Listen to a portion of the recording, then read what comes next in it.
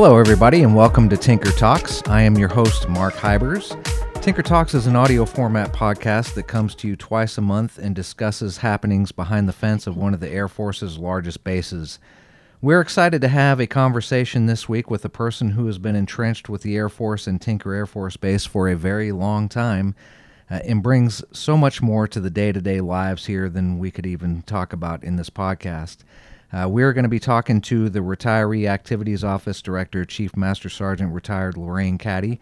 Ma'am, welcome to Tinker Talks. Good morning. Awesome. So our retirees are some of the most recurring faces you see on Tinker Air Force bases, but they're also under the radar when it comes to the amount of time they give back to this installation and the decades of service that they spent given to their country already. When it comes to time to hang up the boots, for many people, the service doesn't stop, though. The selfless devotion to duty in time of war and peace that affords us the liberties of today is kind of what they still fulfill, but also brings the contribution or the continuation of support through the volunteering across this installation. It's such a... Everybody sees these people, but it's so little talked about and so unknown. So as the director of the Retiree Activities Office, Chief Caddy provides organization and guidance to every retiree regardless of branch and service. So, ma'am, we're excited to kind of dig into this little topic this morning. So before we get cranking, could you kind of just give us the 200-word or less introduction of who you are and how you got to this point? Well, who I am is, you've introduced by name, but I joined the Air Force in 1957, February of 1957. I actually wanted to join in June when I graduated from high school, but my father wanted me to stay through Christmas. And in those days, when a woman enlisted in the military who was under 21 years of age, you had to have 3 letters of reference. Wow. You had to have one from your parents approving your enlistment. You had to have another from your minister or your priest, and you had to have another from a school teacher saying that you were an okay person to be in the Air Force. So I thought I'd better do what my father wanted if I wanted him to sign the approval letter. Right. So I enlisted with absolutely no background with the military because my father was 4F in World War II. So it was kind of a new experience. But through the recruiters, I had a male recruiter and a female recruiter. Mm-hmm.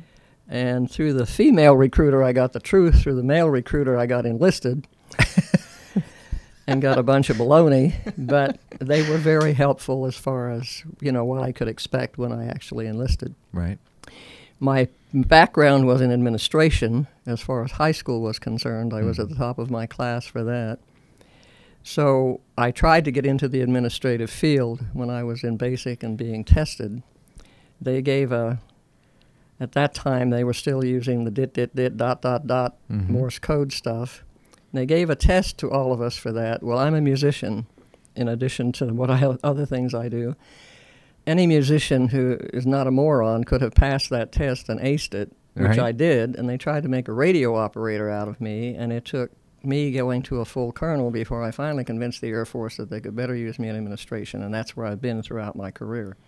Amazing. I was very fortunate in my assignments that I was in a position where I could let people know what my talents were. And let's face it, in the Air Force, it's a whole lot of not necessarily what you know, but what you've done and who you know as far as promotion is concerned. I was very blessed in the sense that I had assignments where I worked mostly with officers, and of course when the APRs come out and they're endorsed by generals and colonels and whatever, it all helps. I can't deny that. So in that I was very fortunate. I spent 3 years on an IG team. That was 2 years of enjoyment and 1 year of, oh my God, when is this going to be over? But women in the Air Force then were a whole different scene than you see today. Right. So it's my career has been, I love the Air Force. I love what I'm doing now.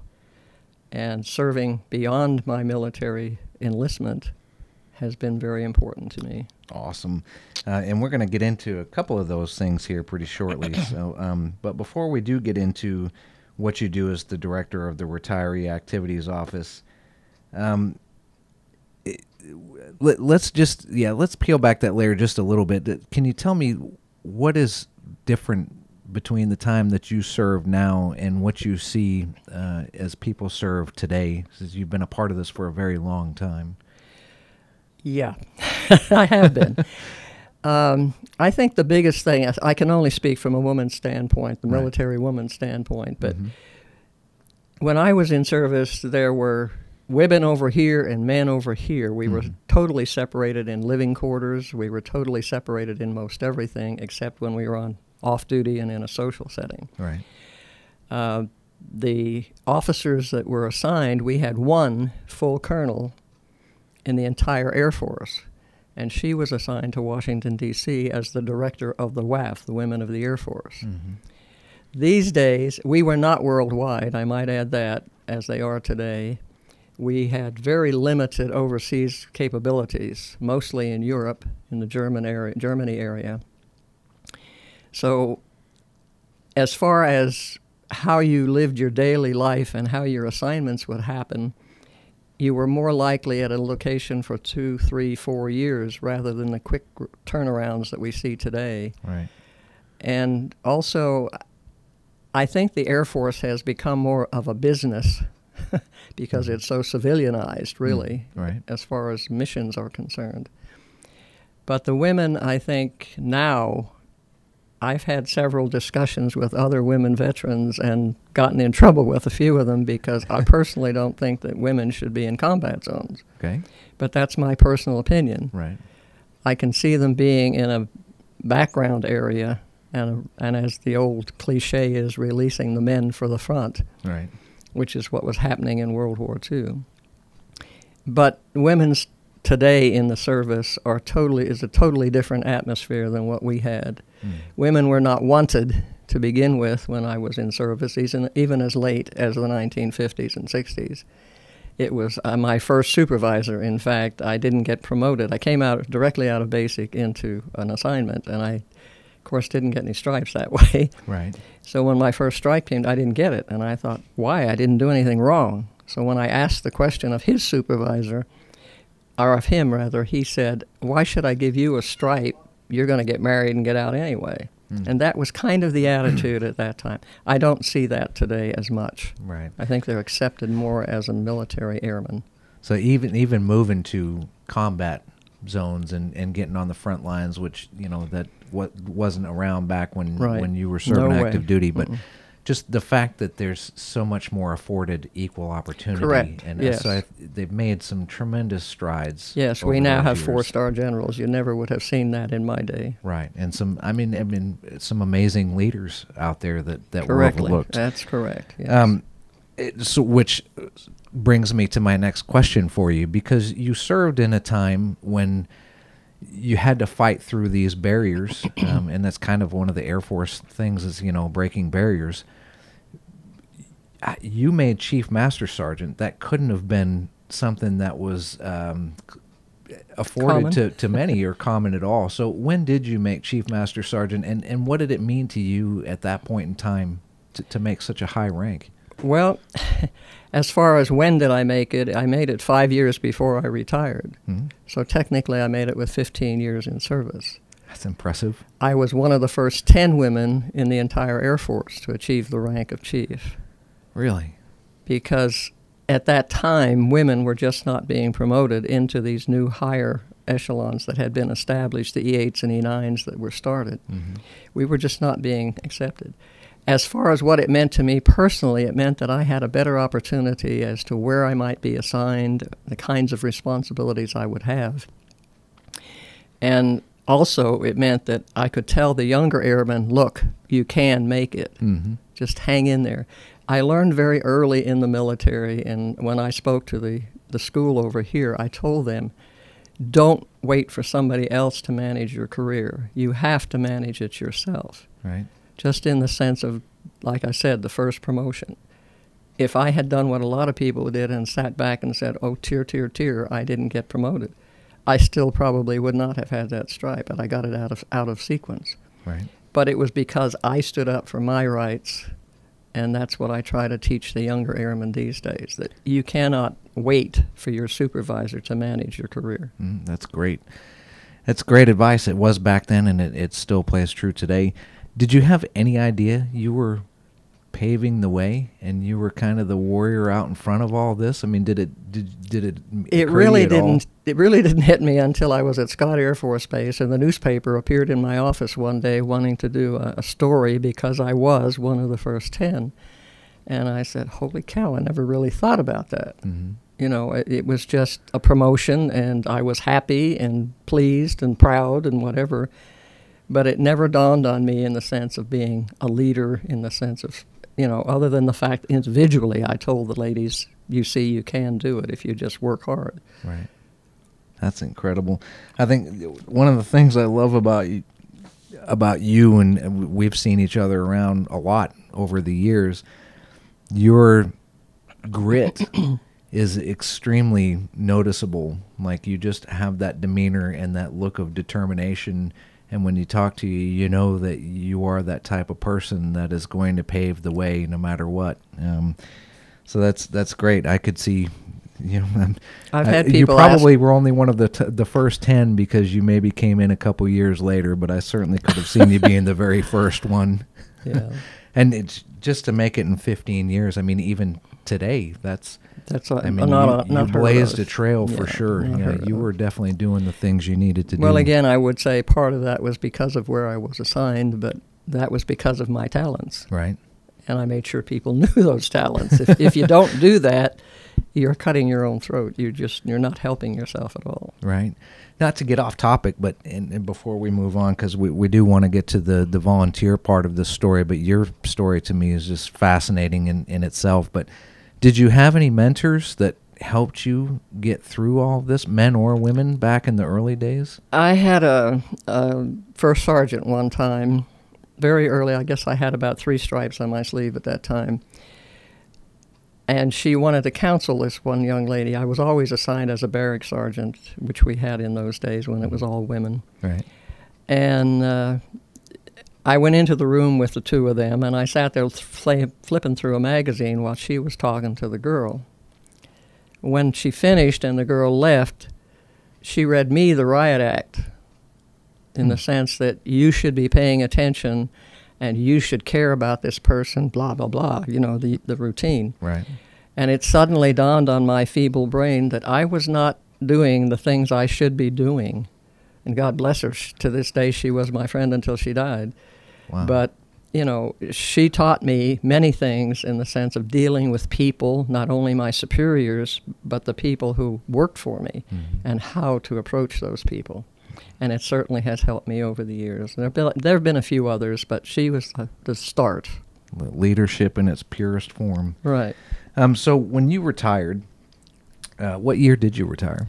1977. Okay. And did you immediately look into becoming a volunteer, or did you take on another career? What did you do after that?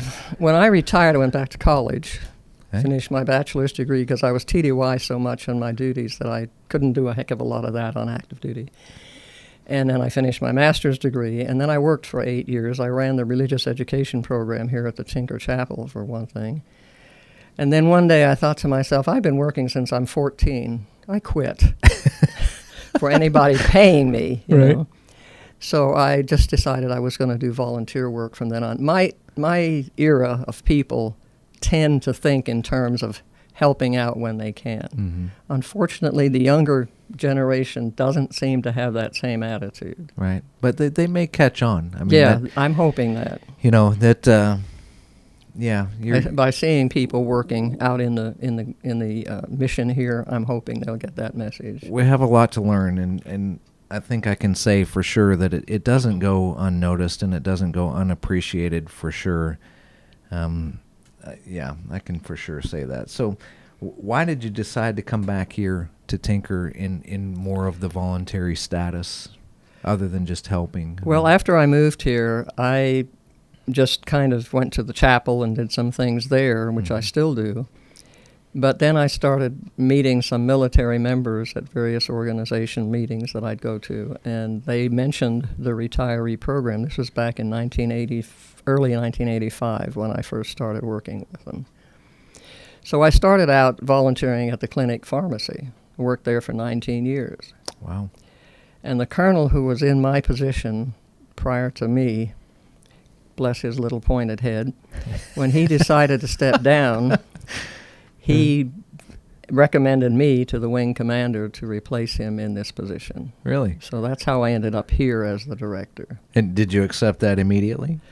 With a reservation, because although I had worked with him, closely with him for about 5 or 6 years after I left the pharmacy, I still wasn't sure I wanted the responsibility, because it is a pretty large responsibility and takes a great deal of time. Right. And it is not a paid position. Right. It's a volunteer position. Absolutely incredible.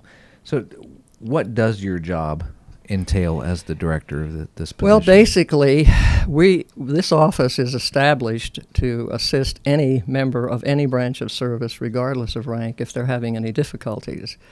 What we try to do basically is get the people to the right person to help them solve their issue, whatever it happens to be. Mm-hmm. We try not to give personal guidance, because like with TRICARE and a few other items, everything changes every hour on the hour with the military. Right. So we try not to do that in the event we're giving them bad information. Mm-hmm. We try to get them to the right person. And basically, I try to provide a volunteer wherever the mission requires it. Right now, we have people working in the ID section, and we have people working at the pharmacy, and then, of course, here in my office. Right. So we've got a little over 50 volunteers right now that I'm responsible for. That's amazing. And without being paid, you're just truly giving back. Well, they're a good group. And I know of some retirees in particular that give a lot of their time back through volunteering, obviously yourself included. But what drives you, and what really motivated you from the beginning to dedicate so much of your active duty into serving retirees, and what are the key areas or the offices that the retirees can volunteer with? Is it just the pharmacy and the... Right now, it's just the pharmacy. We've had a request from FSS to have someone at their desk area there. Mm-hmm. But as of this moment, everybody wants to work where they stay busy. Right. Most of the volunteers, for instance, in this office, it's kind of a slow process, because we're waiting for the phone to ring or somebody to come in. That's pretty much what they do. Right. The other places, they're busy talking with people all the time, and that's generally what a volunteer wants. So it's hard to get people to work where they aren't constantly in touch with, other military people. Right. We've done that. Last year, our group did over 8,000 hours of volunteer work supporting the 72nd mission. Wow. So we do our best. If they ask for a volunteer, I have the word out right now that we're looking for someone to work for FSS. Mm-hmm. But again, I don't like to place someone someplace where they're not going to feel like they're being used and being, properly used during the day.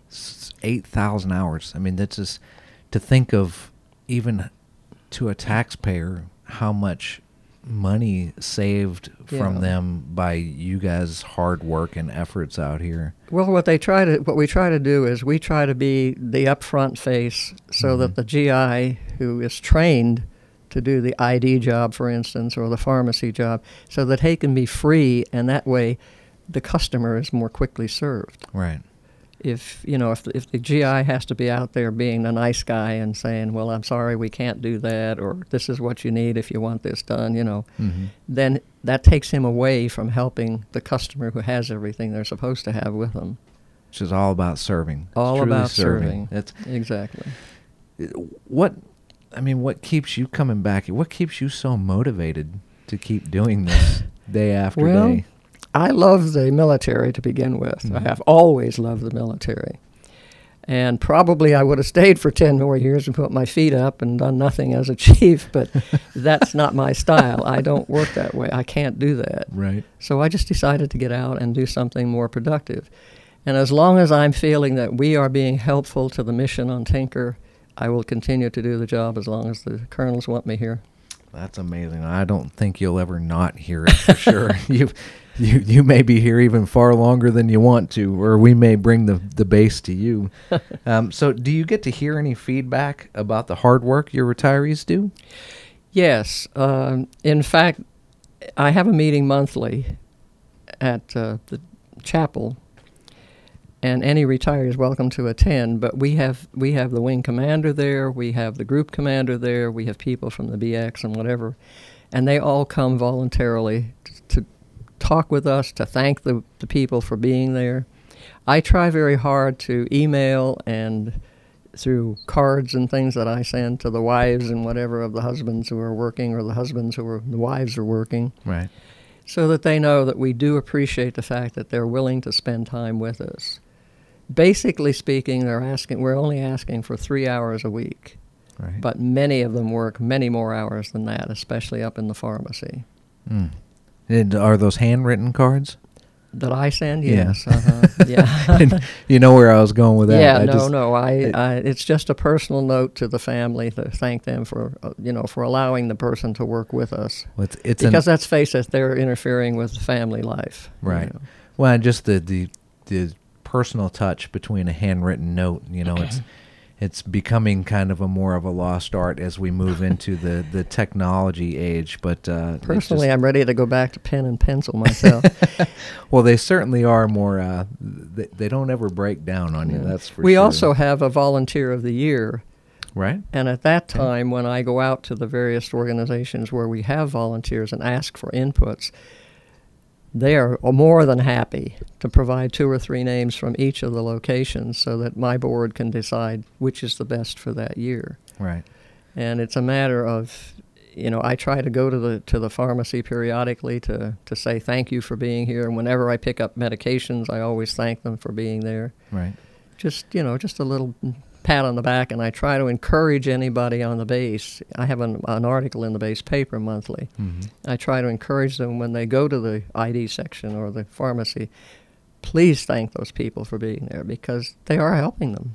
Well, and you are very big about thanking and recognizing, because even in some of you and I's dealings in like the Air Base Wing staff meetings, you have said in front of everybody, thank you to the Tinker Takeoff for the article that you guys did about the Retiree of the Year or about the program itself. So you're always, for sure, recognizing. Well, I appreciate any of that. I really do. Yeah. I really do.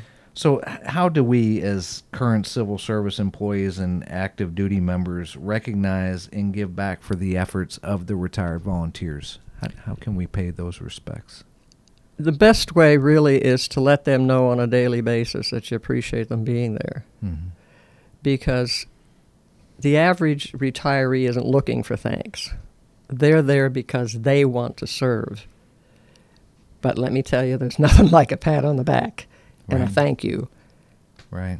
That is such a common thread about just everybody out here on this base that continues, even if you're, a civil service employee who happened to have served on active duty or not, or retired or not, but there's just that common thread amongst everybody. It's just such a wonderful community. It's great. Well, you mentioned the staff meeting. That's one of the reasons that I have the Volunteer of the Year award presented at the staff meeting. Right. Because I want the staff to understand that we are supporting your mission, dang it. Mm-hmm. So pay attention to the guys that are there and the retirees who work in your offices. Right. And I could tell you they're critical. I mean, they are very critical. Our office used to be right down the hall from the ID card office, and, the first face I saw every morning was that friendly, smiling guy who was a retiree that was volunteering. And he always had a smile, always happy to see me or anybody else that walked in, even though that could be a pretty stressful desk at times, especially when we undergo, different computer systems that make your ID cards go crazy or out of whack or stop working. Right. So we do have Retiree Appreciation Day coming up on Saturday, November 2nd. Can you give us just a little bit more information about what that is, and maybe even if you know why it was even started? Once each year, we started it back. They started it actually back in 1983 when the organization first started. Mm-hmm. And in those days, we did mail-outs. We did over 36,000 mail-outs personally, sorting addresses and whatever, and going through all that happy nonsense. And we had 400 to 600. One year we had 700 people attend. Right. And the reason that it was started was because we wanted, again, the retiree to understand that he is still a part of the military.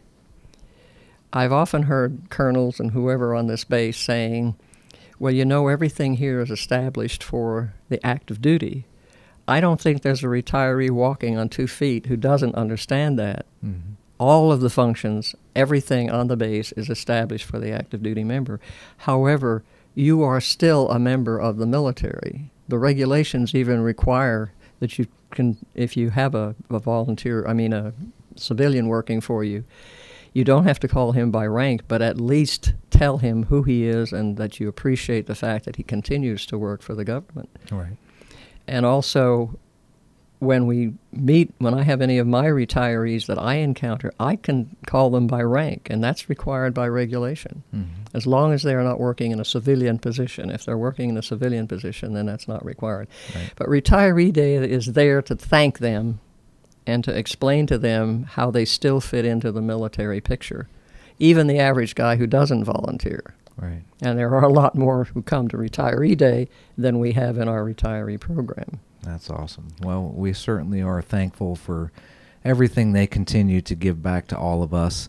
And, ma'am, I think that'd be a good place to kind of wrap up. But I know your spunk and your grit is inspiring. It's always inspired me, and I think you've really paved the way and continue to pave the way. You're legendary around the base, and we definitely appreciate you taking a little bit of time out of your day to sit down and cover this important subject that maybe we just don't talk about quite enough. Well, I'm very proud of our retiree program and of our people. So I'm happy to do it. And it shows. Awesome. So thank you, everybody, for joining us today. Please make sure to subscribe and download our podcast on Apple Podcasts or on Divids. You'll be able to find the links in the show notes. Also, don't forget to check us out on Facebook and Instagram. You can find us at Tinker Air Force Base, and on Twitter you can find us at @team_Tinker. And please let us know what you think about the podcast, or give us some suggestions on what you'd like to hear in the future. So until next time, you guys all have a great week and a great month. See you soon.